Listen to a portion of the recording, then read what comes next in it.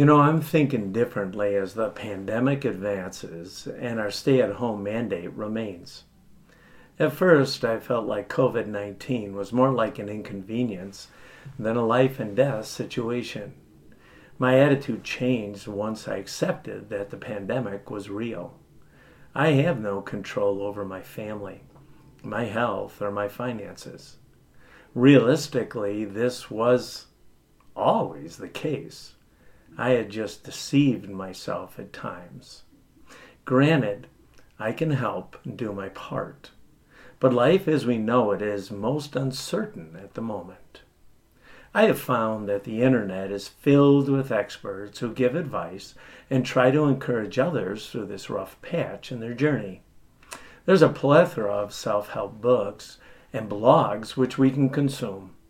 We have the greatest Bible teachers, preachers, and worship leaders only a click away. But the greatest source of encouragement, of hope, is found in God's Word. Nothing brings peace or perspective like a word from my good Father. God reminds me continually of His faithfulness, His love, and His control. Sad to say, we all seem to listen a little bit better to God in crisis. Let me quote from C.S. Lewis. In his book, The Problem of Pain, he writes this: "Pain insists on being attended to. God whispers to us in our pleasures, speaks in our conscience, but shouts in our pain. It is His megaphone to rouse a deaf world." God does have our attention. I have memorized hundreds of verses over the years, mostly to get a jewel, an arrowhead, a patch, or an ice cream sundae. Nevertheless, God's Word was planted and is now being recalled. I have recently shared with you that memorizing verses has become more of a priority and that I have renewed interest in hiding God's Word in my heart. I am finding as I meet with people that Rick Wager's words aren't that riveting. It is God's Word that brings strength and hope and power. So I thought I would do some equipping today. Something I have done really only one-on-one. Or in a small group, but never in a message. I would like to share with you some truths to help you thrive during a pandemic, not just survive. Texts and passages to memorize.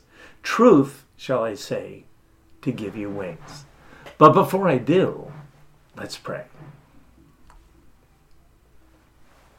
Our Father, we gather today to worship you.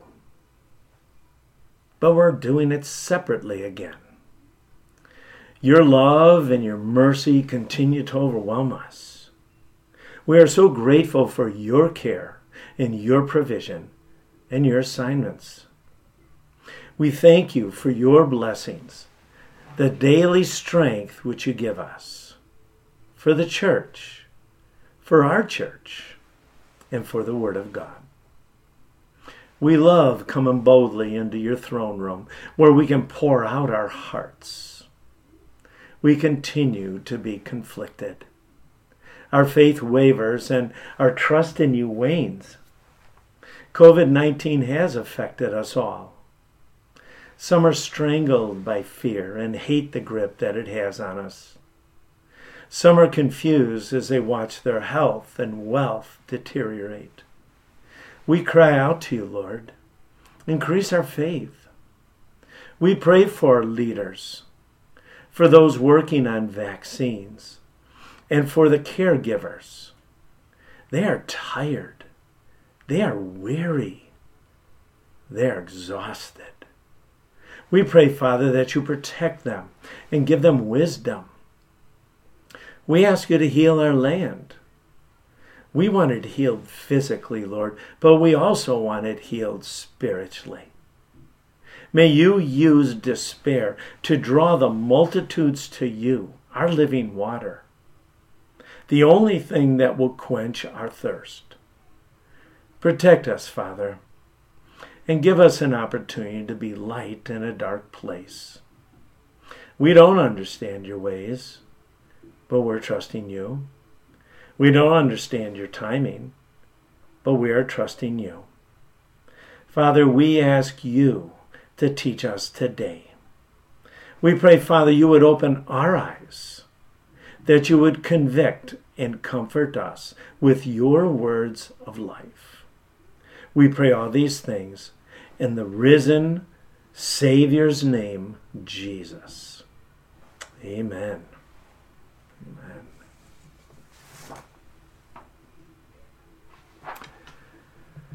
So to prepare for this message, I began writing down verses and passages that God uses in my life, truths that have been critical, both in my journey and in the lives of those folks I shepherd. My initial list came to 81 verses or texts, and I felt after looking at them it was just the tip of the iceberg. I know each teacher or pastor has their favorites. I'll be giving you mine. The verses we will cover today always get highlighted in my Bible, and I hope you will see how critical they are for your journey. You know, having daily devotions and reading God's Word is important, but my hope is that you will see the importance of meditating and memorizing God's life-sustaining truths. Can I just state the obvious? We bristle at the word memory, but we all can memorize. I can't make this happen, but I will try to set you up well so that you can grow in this discipline if you wish. I also want you to know that at the end of my message, I will be giving you some resources that will help you move forward if you so desire. So, why don't you pause the video right now so you can gather some note-taken stuff.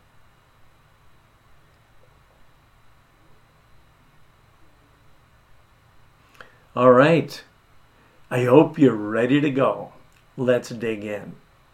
What I've done with all the verses that I'm going to share today is literally try to put them into folders or help organize the verses. I thought the first set of verses that we should look at would be focusing on the power of God's Word.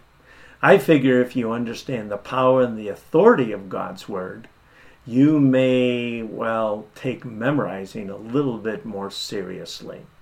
You'll see on the screen all the text that I'm going to be reading. And what you'll also find later on in the message is that some of our verses could fit in quite a few of the different folders or categories.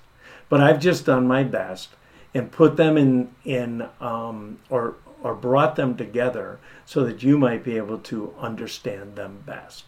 Let's start with Hebrews chapter 4, verse 12. The scriptures say this: "For the word of God is alive and powerful. It is sharper than a two-edged sword, cutting between soul and spirit, between joint and marrow. It exposes our innermost thoughts and desires." I guess I wanted to start off just reading a verse that shares how important God's Word is. Not only is it powerful, but it is so practical. And as we learn it and we apply it, we'll never regret it. In 1 Peter chapter 2, verse 2, Peter writes this: "Like newborn babies, you must crave spiritual milk so that you will grow into the full experience of salvation. Cry out for this nourishment." Peter says this: babies cry out for milk all the time. What I want you to do is cry out for God's Word. It will help you grow in your salvation. It will be able to nourish you and empower you. In Psalm 119, verse 11, the psalmist writes, "I have hidden your word in my heart that I might not sin against you." You see, by understanding what God's Word has to say, It helps us stay on the right path. It helps us understand what sin is and what sin isn't. And what we'll find out is that God will bless us immensely as we listen to him in all the scriptures, that we obey him. And this verse kind of capsulizes that thought. While we're at Psalm 119, I would like to say this. This one psalm, it's long, but it is really helpful when you are doubting how important God's word is. In just about every verse in that psalm, the psalmist talks about how wonderful God's word is. So at times in your life when you're feeling maybe you don't want to memorize or you don't want to read, pick up Psalm 119 and read through it. It will remind you how wonderful God's word is. In 2 Timothy chapter 3, verses 16 and 17, all scripture is inspired by God and is useful to teach us what is true and to make us realize what is wrong in our lives. It corrects us when we are wrong and teaches us to do what is right. God uses it, the Word of God, to prepare and equip his people to do every good work. God's Word is critical in our lives. It teaches us what's wrong. It corrects us. It helps us do life well and please God in every area. In Matthew chapter 7, verse 24, Jesus said this, "Anyone who listens to my teaching and follows it is wise, is like a person who builds a house on a solid rock or on a firm foundation." Jesus said at the end of the Sermon on the Mount, just wanted to make sure that all those who are listening understood it, that it is really wise to listen to his words. Because then when the storms come and the winds come, if your house is built on a solid foundation, it will stand. Then Joshua gets some words, some great words, some advice that is so worthy of memory. In Joshua chapter 1, verses 6 through 9. "Be strong and courageous, for you are the one who will lead these people to possess all the land I swore to their ancestors I would give them. Be strong and very courageous. Be careful to obey all the instructions Moses gave you. Do not deviate from them, turning either to the right or the left. Then you will be successful in everything you do. Study this book of instruction continually. Meditate on it day and night so that you will be sure to obey everything in it. Only then you will prosper and succeed in all you do. This is my command. Be strong and courageous. Don't be afraid or discouraged, for the Lord your God is with you wherever you go." Joshua was just about to enter the promised land. He had just taken over leadership from Moses. And these were his instructions. Be strong. Be courageous. Make sure you obey everything Moses gave you. In fact, study the book of instruction. Meditate on it day and night so you will prosper and succeed. What a promise for Joshua. What an amazing promise for us. The next section I have is called Reasons to Memorize or to Meditate. We just learned from Joshua 1 how important it is to meditate. But in Psalm 1, and by the way, that whole psalm is worthy to be memorized, but in verses 2 and 3, the psalmist writes this, "But they," talking about the wise, "delight in the law of the Lord, meditating on it day and night. They are like trees planted along the riverbank, bearing fruit each season. Their leaves never wither, and they prosper in all that they do." In Psalm 119, verse 15, "I will study your commandments and reflect on your ways." It's just critical to be able to know God's word and to be able to meditate on it. The next section I have is called Who's God? I think, again, it's important for us to understand or to memorize key texts about God, to understand who he is, so that when the enemy, causes doubt or wants us to believe lies, we can use these scriptures. In Genesis chapter 1, God tells us that he is the creator, and it's important to know and to memorize. Psalm 23, a critical psalm, one that we focused on just a few weeks back. I won't read that now, but it talks all about how wonderful our God is, who is actually our shepherd. Let's look at Psalm 86:15. But you, O Lord, are a God of compassion and mercy, slow to get angry, and filled with unfailing love and faithfulness. In light of the different scenarios and situations, there's going to be times when God does not look very compassionate or merciful. It's good to be reminded who he is. In Jeremiah chapter 9, starting at verse 23, this is what the Lord says. Don't let the wise boast in their wisdom, or the powerful boast in their power, or the rich boast in their riches. But those who wish to boast should boast in this alone, that they truly know me and understand that I am the Lord, who demonstrates unfailing love, this Hesed love, and who brings justice and righteousness to earth, and that I delight in these things. I, the Lord, have spoken. In Daniel chapter 9, verse 14, therefore the Lord has brought upon us the disaster he prepared. The Lord our God was right to do all these things, for we did not obey him. Daniel is sharing that the captivity which Israel was in the midst of, he got it. The Israelites weren't listening. And because of that, realistically, God brought disaster. God is a holy God. God is a loving God, but God is a just God. In 1 Peter chapter 1, verse 17, and remember that the Heavenly Father to whom you pray has no favorites. He will reward or judge you, he will judge or reward you according to what you do.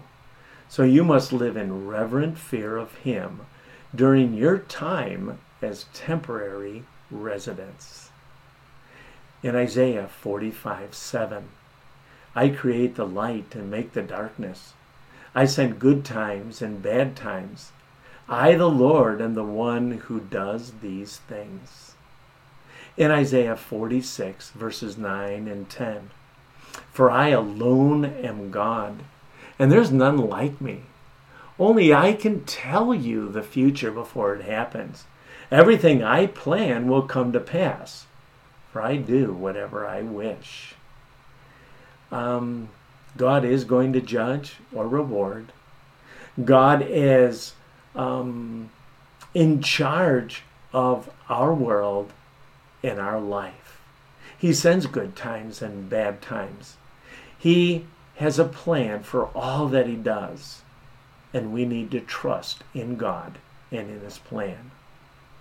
The next section that I like to focus on, I would call God's grace, or the three aspects of salvation, or God's amazing grace, where he talks about what he has saved us from. There's three sections in this, and all these verses I think are pretty critical. The first section is called justification, or verses which talk about God paying our debt for our sin. Ultimately, God loves us, there's no doubt, but because he's holy, he had to provide a sacrifice. And Jesus was the sacrifice who paid the debt for our sin, the payment for our sin. So all these verses focus on this aspect, and so critical as you share the good news with others. In Luke 19:10, for the Son of Man came to seek and to save those who are lost. It's really important that God lets us know how much he cares for those who are outside his family. He desires that all would come to faith.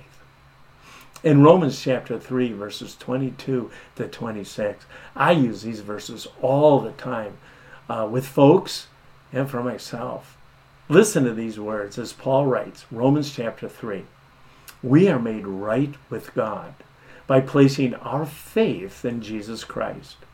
And this is true for everyone who believes, no matter who they are. For everyone has sinned, for we all fall short of God's glorious standard. Yet God, in his grace, freely makes us right in his sight.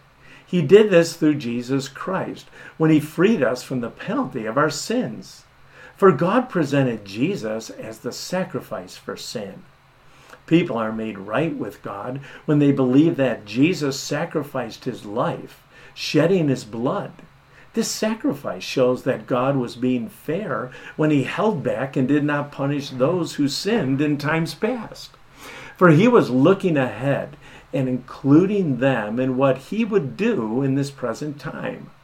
God did this to demonstrate his righteousness, for he himself is fair and just, and he makes sinners right in his sight when they believe in Jesus. In Romans chapter 10, verses 9 through 11, if you openly declare that Jesus is Lord and believe in your heart that God raised him from the dead, you will be saved. For it is by believing in your heart that you are made right with God, and it is by openly declaring your faith that you are saved. As the scriptures tell us, anyone who trusts in him will never be disgraced. What a key passage in Ephesians chapter 2, verses 8 through 10. Paul writes this, God saved you by his grace when you believed. And you can't take credit for this. It is a gift from God. Salvation is not a reward for the good things you have done, so none of us can boast about it, for we are God's masterpiece. He has created us anew in Christ Jesus, so we can do the good things he planned for us long ago. There's also John 1:12, where John writes and says, as many as received him, they received the privilege to become a son or a daughter of God. In Titus 3:5, Paul writes to a young pastor, it says, not by works of righteousness which we have done, but according to his mercy, he saved us. The next part of salvation is called sanctification. And realistically, these are verses that help us understand that sin no longer is our master. We do not have to submit to this part of our past life. Let's start off. Rich passage in Romans chapter 6, starting at verse 5, going to verse 11. Since we have been united with him in death, we will also be raised to life as he was. We know that our old sinful selves were crucified with Christ so that sin might lose its power in our lives. We are no longer slaves to sin. For when we died with Christ, we were set free from the power of sin. And since we died with Christ, we know that we'll also live with him. We are sure of this because Christ was raised from the dead, and he will never die again. Death no longer has any power over him. When he died once to break the power of sin. But now that he lives for the glory of God. So you also should consider yourselves to be dead to the power of sin and alive to God through Jesus Christ, or because of Christ. In Romans chapter 8, starting at verse 1, so now there is no condemnation for those who belong to Christ Jesus. And because you belong to him, the power of the life-giving Spirit has freed you from the power of sin that leads to death. And 1 Peter chapter 1, verse 18. For you know that God paid a ransom to save you from the empty life you inherited from your ancestors. It was not paid with mere gold or silver, which lose its value, but paid by the precious blood of Jesus. God wants to remind us that we have a new master, a wonderful master, a loving master. And every time that we, listen to the master of sin, we die. We're separated from God. We lose power. We don't experience abundant living. So critical to understand we don't have to serve the master of sin. And then the next section, which is an amazing section really, it's just talking about glorification. It's talking, there's some key verses that remind us that someday we will be freed from the presence of sin. And that will be when Jesus comes back for us.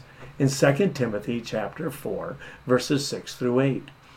Paul writes this, "As for me, my life has already been poured out as an offering to God. The time of my death is near. I have fought the good fight, I have finished the race, and I have remained faithful. And now," Paul writes, "the prize awaits me, the crown of righteousness, which the Lord, the righteous judge, will give me on the day of his return. And the prize is not just for me, but for all those who eagerly look forward to his appearing." In Philippians 3, starting at verse 20, the Apostle Paul, who's in prison, writes this, "For we are his citizens," but we are citizens of heaven, where the Lord Jesus Christ lives. And we are eagerly waiting for him to return as our Savior. He will take our weak mortal bodies and change them into glorious bodies like his own, using the same power which he will bring everything under his control. Probably the key verse that shows all three aspects of salvation. Salvation from the debt of sin, salvation from the power of sin, and salvation from the presence of sin is found in Titus 2, 11 through 14. Let me read it for you. "For the grace of God has been revealed, bringing salvation to all people. And we are instructed to turn from godless living and sinful pleasures. We should live in this evil world with wisdom, righteousness, and devotion to God, while we look forward with hope to that wonderful day when the glory of our great God and Savior, Jesus Christ, will be revealed. He gave his life to free us from every kind of sin, to cleanse us, and to make us his very own people, totally committed to doing good deeds." Aren't these verses good? They're rich, so worthy to be memorized. Let's go into our next section. I call this section Wisdom or Truths for the Journey. How to keep moving, how to keep functioning and experiencing joy no matter what the situation or scenario is. I'm going to start off with 1 Corinthians chapter 9, verses 24 through 27. Paul writes this, "Don't you realize that in a race everybody runs, but only one person gets the prize? So run to win. All athletes are disciplined in their training. They do it to win a prize that will fade away. We do it for an eternal prize. So I run with purpose in every step. I'm not just shadowboxing. I discipline my body like an athlete, training it to do what it should. Otherwise, I fear that after preaching to others, I myself might be disqualified." Paul also writes to Timothy in 1 Timothy chapter 4, verse 8. It says, "Physical training is good, but training for godliness is much better, promising benefits in this life and the life to come." Paul is saying that this life is going to require some discipline. We can be slothful, we can be unintentional, and kind of exist. Or we can take the journey seriously. And we can, in this case, memorize. Make sure that we have God's word planted in our life. And it will help us. It will benefit us in this life and in the lives to come. The next section is what I would call Know the Deuteronomy Directives. Perhaps you haven't spent much time in the book of Deuteronomy, but it's one of my favorite. It's Moses' last sermon, and he shares and pours his heart out to the children of Israel. And there are some key verses throughout this whole book, and I thought again, we would need to focus on them. They're critical in our journey, in our walk. Let's start with Deuteronomy chapter 6, verses 4 to 9. Now, before we start right here, just want to remind you that this would be called the Shema, or the Shema. It's something that an Orthodox Jew would pray when he first gets up in the morning and before they go to bed. This was a critical text to the Israelites. But let's read it. It's going to be critical for us too. Listen, O Israel, the Lord is our God, the Lord alone. And you must love the Lord your God with all of your heart, all of your soul, and all of your strength. You must commit yourselves wholeheartedly to these commands that I'm giving you today. Repeat them again and again to your children. Talk about them when you're at home and when you're on the road, when you are going to bed and when you're getting up. Tie them on your hands, wear them on your forehead as reminders, write them on the doorposts of your house and on your gates. What an amazing encouragement to memorize, to be able to repeat over and over again God's amazing truths, mostly because we forget them. But this was what Moses shared with the children of Israel before they were to go into their promised land. In Deuteronomy chapter 8, verse 6, Moses writes, "So obey the commands of the Lord your God by walking in his ways and fearing him." Chapter 10, verses 12 and 13 and verse 20. I love this text because God just spells it out for you.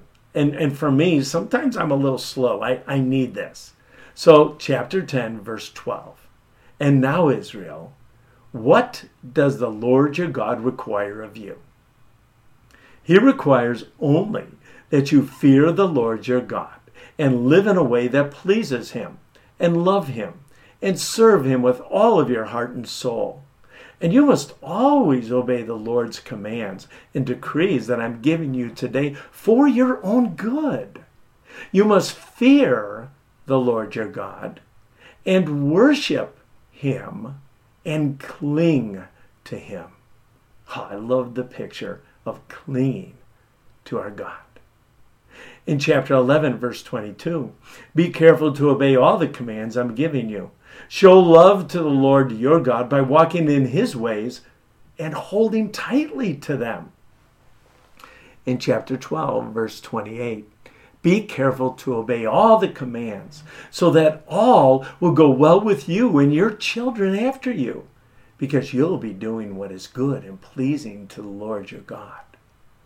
In chapter 13, verse 4, what a text. Listen to this. "Serve only the Lord your God and fear him alone.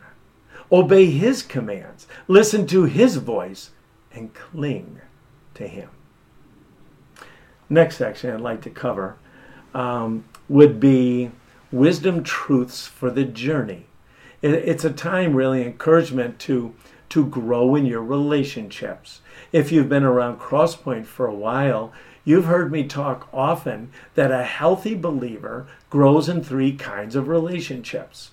He grows in his relationship, an up relationship with God. He grows in a in relationship with those who are part of the church, those who are inside the walls of the church. And he also, or she also, grows in an out relationship.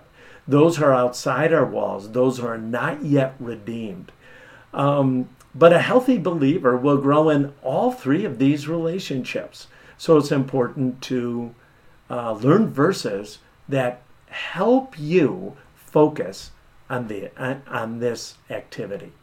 So the growing in your up relationship is where we'll start first.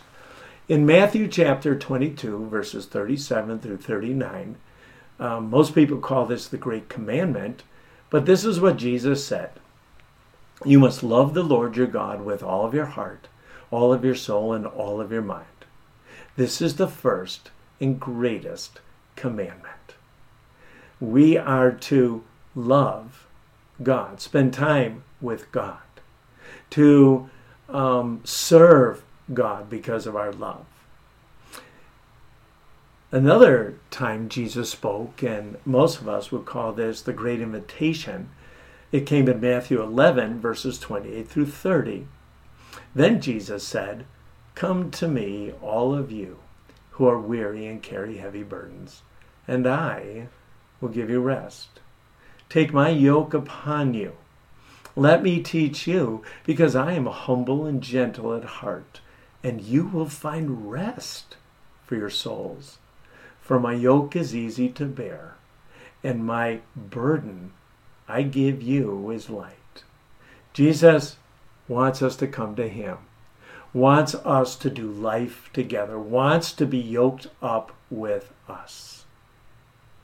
In Psalm 16:11, a beautiful text, "You will show me the way of life, granting me the joy of your presence and the pleasures of living with you forever." In John 15, one of the last words that Jesus shared with his disciples, he talked about himself being a vine and the disciples being branches. This whole chapter is worthy to be memorized, but especially verses 1 to 8, where Jesus literally says, hey, you got to stay connected to me. And if you don't, you are going to wither. If you do, if you abide in me, you are going to bear fruit. Wow, what a promise. The next section we have is the growing in your in relationships. At times it's working with other believers. It's discipling them. It's helping them grow in their relationship with God and helping them teach others to do the same thing. In 2 Timothy chapter 1, starting in verse 1, Paul writes to Timothy, "My dear son, be strong in the grace that God gives you in Christ Jesus. You have heard me teach these things that have been confirmed by many reliable witnesses. Now teach these truths to other trustworthy people who will be able to pass them on to others." In Hebrews chapter 10, verse 25, the author gives us a strict warning. "And let us not neglect our meeting together as some people do, but encourage one another, especially now that the day of his return is drawing near." Just recently, we spent some time in the one another's. The scripture is filled with admonitions and encouragement to bless one another. There's a ton of them that you could learn, and it would be worthy of memory. But the last part in this section is growing in your out relationships. We're going to start with the Great Commission in Matthew 28, starting in verses 18 through 20. Jesus came and told his disciples, "I have been given all authority in heaven and on earth. Therefore, as you go, make disciples of all nations, baptizing them in the name of the Father and the Son and the Holy Spirit. Teach these new disciples to obey all the commands I've given you. And be sure of this, I will be with you always, even to the end of the age." Paul writes in Colossians chapter 1, verse 28 and 29, "So we tell others about Christ, warning everyone and teaching everyone with all the wisdom God has given us. We want to present them to God perfect in their relationship to Christ. That's why Paul says, I work hard and struggle, depending on Christ's mighty power that works within me." In 1 Peter chapter 3, the fisherman writes, And if someone asks you about your hope as a believer, always be ready to explain it. But do this in a gentle and respectful way. What a privilege. The next section that I have is called Growing in Your Faith. A lot of growing in your faith is being able to take baby steps, is be able to understand what God's Word has to say, and then to be able to trust Him in spite of the circumstances. The first section in Growing in Your Faith is all about inspiration. It's all about encouragement. It's all about spurring one another on. And I'm going to start in Romans chapter 8, verse 28, a verse that just pumps my tires and should pump yours. And we know that God causes everything to work together for the good of those who love God and are called according to His purpose for them. And we know that God causes everything. Everything that happens in my life. Whoa. I love when Habakkuk writes at the end of his book, Habakkuk chapter 3, verse 17 through 19, he writes, even though the fig trees have no blossoms, and there are no grapes on the vine, even though the olive crop fails, and the fields lie empty and barren, even though the flocks die in the fields, and the cattle barns are empty. Now I'm going to stop here. This is not a good time for Habakkuk. This is something, hey, there's not a lot going well. All of my livestock and crops, they have failed. But listen to what he says. Yet I will rejoice in the Lord. I will be joyful in the God of my salvation. The sovereign Lord is my strength. He makes me sure-footed as a deer, able to tread upon the heights. In spite of circumstances, Habakkuk says with great vigor, I'm going to rejoice. I will find my joy in my God, the God of my salvation. He is the one who gives me strength. And then Psalm 34, starting in verse 15. The eyes of the Lord watch over those who do right. His ears are open to their cries for help. But the Lord turns his face against those who do evil. He will erase their memory from the earth, and the Lord hears his people when they call out to him for help. He rescues them from all their troubles. The Lord is close to the brokenhearted. He rescues those whose spirits are crushed. What a promise. In Psalm 121, again, worthy of the whole psalm to be memorized, the psalmist writes this, where do I get my help? My help comes from you, God. You are the one who helps me.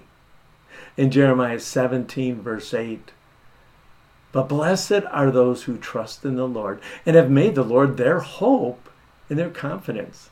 They are like trees planted along a riverbank with roots that reach deep into the water. Such trees are not bothered by the heat or worried by long months of drought. Their leaves stay green and they never stop producing fruit. Isaiah writes in chapter 40, starting in verse 28, have you never heard? Have you never understood? The Lord is the everlasting God, the creator of all the earth. He never grows weak or weary. No one can measure the depths of his understanding. He gives power to the weak and strength to the powerless. Even youths will become weak and tired, and young men will fall in exhaustion. But those who trust in the Lord will find new strength. They will soar high on wings like eagles. They will run and not grow weary. They will walk and not faint. You know, as we look at growing in our faith and comfort, I think one of the key verses that I use so often is found in 1 Peter chapter 5, verse 7. Give all your worries and cares. Give all your worries and cares to God. Not some of them, not a few, but all. For he cares for you. You know, the next section I call suffering, because times we forget that our suffering or our hard times really produce some amazing things in our life, and we really depend on God differently. We've been spending time in James, so I won't read James 1 verses 2 through 4, but I will read 1 Peter chapter 1 verses 6 and 7. So be truly glad. There is a wonderful joy ahead, even though you must endure many trials for a little while.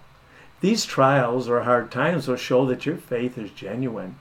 It's being tested as fire tests and purifies gold, though your faith is far more precious than mere gold.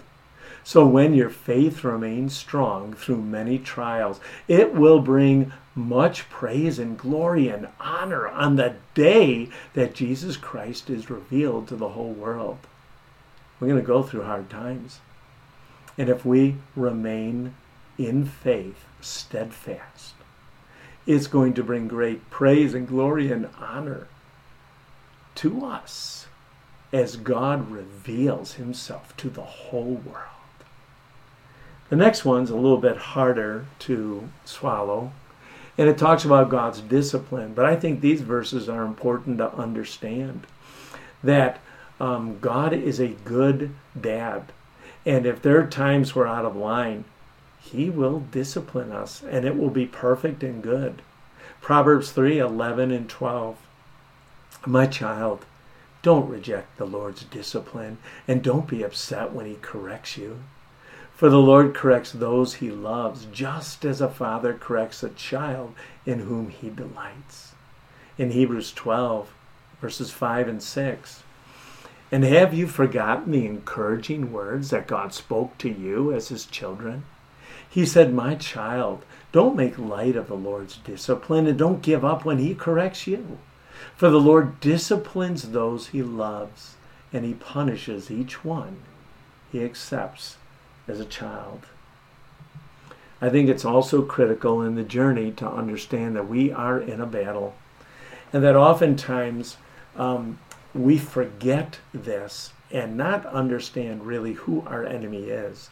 These verses all help us focus on the battle and the enemy. In 1 Peter chapter 5, verses 8 and 9. Stay alert, Peter says. Watch out for your great enemy, the devil. He prowls around like a roaring lion, looking for someone to devour. Stand firm against him and be strong in your faith. Remember that your family of believers all over the world is going through the same kind of suffering you are. In Ephesians 6, starting at verse 10, a final word. Be strong in the Lord and in his mighty power. Put on all of God's armor so that you will be able to stand against all the strategies of the devil. For we are not fighting against flesh and blood enemies, but against evil rulers and authorities of unseen world, against mighty powers in this dark world, and against evil spirits in heavenly places. Our fight is not against people we can see. It's amazing how we forget this in the journey. A promise, 1 Corinthians 10:13. The temptations in your life are no different from what others experience, and God is faithful. He will not allow the temptation to be more than you can stand. When you are tempted, he will show you a way so that you can endure, or you can stand firm. The next section is important for us to understand that God does desire to guide us and to direct us and to encourage us on the journey. If you've been listening to the Crosspoint Huddles, Nate Gardner just shared this on Saturday. It's found in Proverbs 3, 5, and 6. Trust in the Lord with all of your heart. Do not depend on your own understanding. Seek his will in all you do, and he will show you what path to take. What a promise. Look at Psalm 25, 4 and 5. Show me the right path, O Lord, Point out the road for me to follow. Lead me by your truth and teach me, for you are the God who saves me. All day long I put my hope in you. Psalm 37, 4 and 5. Take delight in the Lord, and he will give you your heart's desires. Commit everything you do to the Lord. Trust in him, and he will help you. The next section is, about confession. It's critical that we repent often in our lives. Recognize that we offend God. And when we sin, we, break that relationship with God. So again, we're going to look at some verses that help us understand how important it is to confess often. 1 John 1:9, but if we confess our sins to him, he is faithful and just to forgive us our sins and to cleanse us from all wickedness. Cleanse us from all past sins, for all unknown sins. What a promise. Proverbs 28:9, God detests the prayer of a person who ignores the law.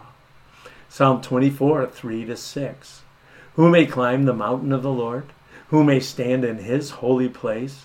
Only those whose hands and hearts are pure, who do not worship idols and never tell lies. They will receive the Lord's blessing and have a right relationship with God, their Savior. Such people may seek you and worship in your presence, O God. How critical that we confess our sin to be able to enjoy our God. The next section I call identity. And in this section, I just think it's really important for us to understand what God thinks of us and what he's doing with us. In 2 Corinthians chapter 3, verses 16-18, but whenever someone turns to the Lord, whenever someone comes to faith, the veil is taken away. For the Lord is the Spirit, and wherever the Spirit of the Lord is, there is freedom. So all of us who have had that veil removed can see and reflect the glory of the Lord. And the Lord, who is the Spirit, makes us more and more like him as we are changed into his glorious image. In the whole first chapter of Ephesians, Paul talks about our identity in Jesus, who we are because of Jesus. But I would focus especially in verses 3-8. They're so worthy to memorize. Our next section is called Kingdom Priorities. Now, you may be a little bit puzzled on this because really what the verses I put in this section talk about giving. What I have realized is that that giving shows God where our heart really is. So I focused on that in this section. In Matthew 6, verses 19-21 and 33, Jesus in the Sermon on the Mount says this, don't store up treasures here on earth, where moths eat them and rust destroys them, and where thieves break in and steal. Store your treasures in heaven, where moths and rust cannot destroy, and thieves do not break in and steal.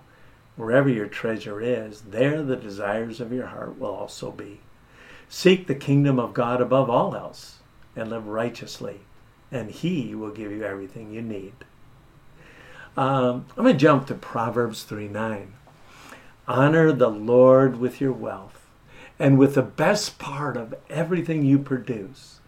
Then he will fill your barns with grain, and your vats will overflow with good wine. The next section I entitled Worry. The best couple verses on worry is found in Philippians chapter 4, verses 6 and 7. Paul writes this, while he's in prison, don't worry about anything. Don't worry about anything. Don't worry about anything. Instead, pray about everything.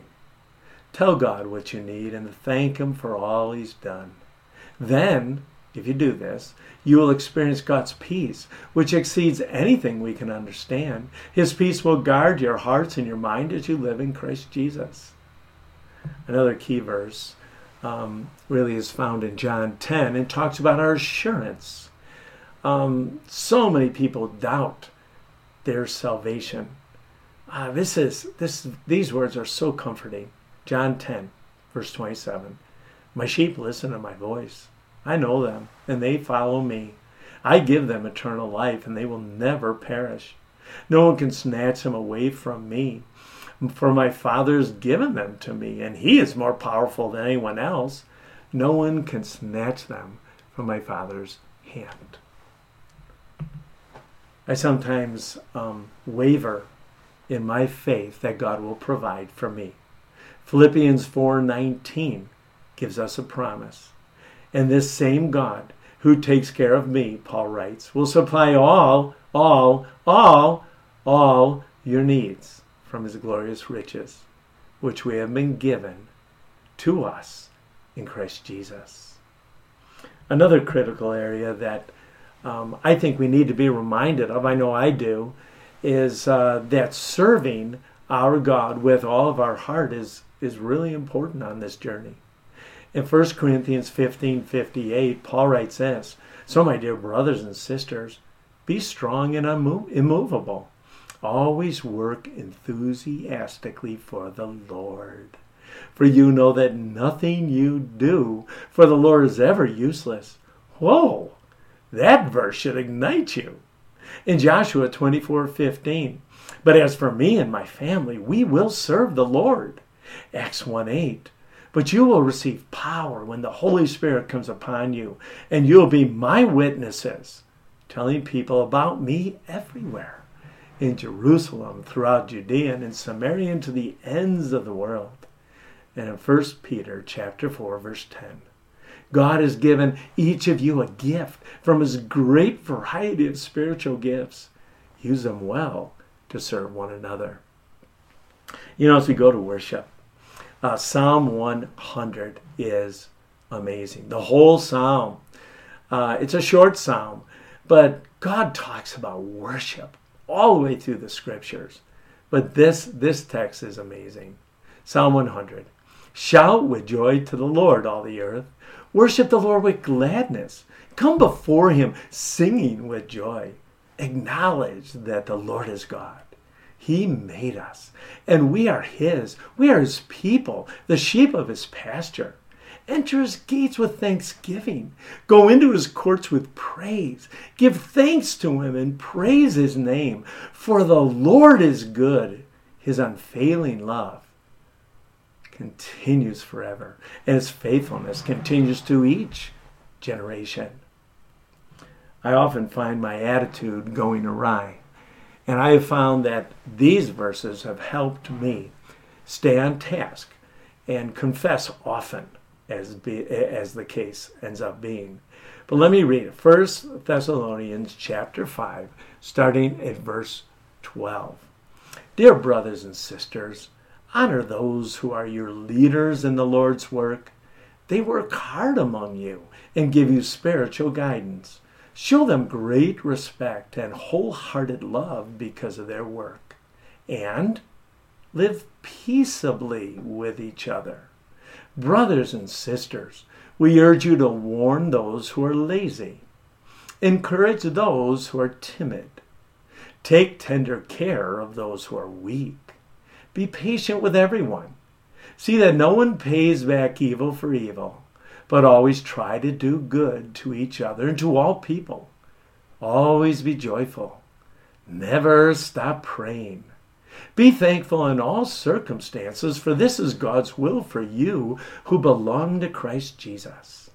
Do not stifle the Holy Spirit. And then in 1 Peter chapter 2, verse 17, respect everyone and love the family of believers. Fear God and respect the king.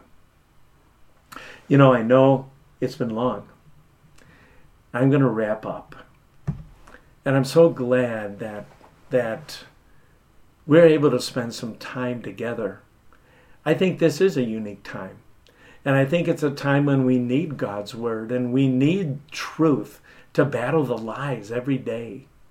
And that memorizing God's word gives us that ability to recall quickly. So the battle is raging, and we do have a weapon. It's God's word. And we have the resources to stand firm.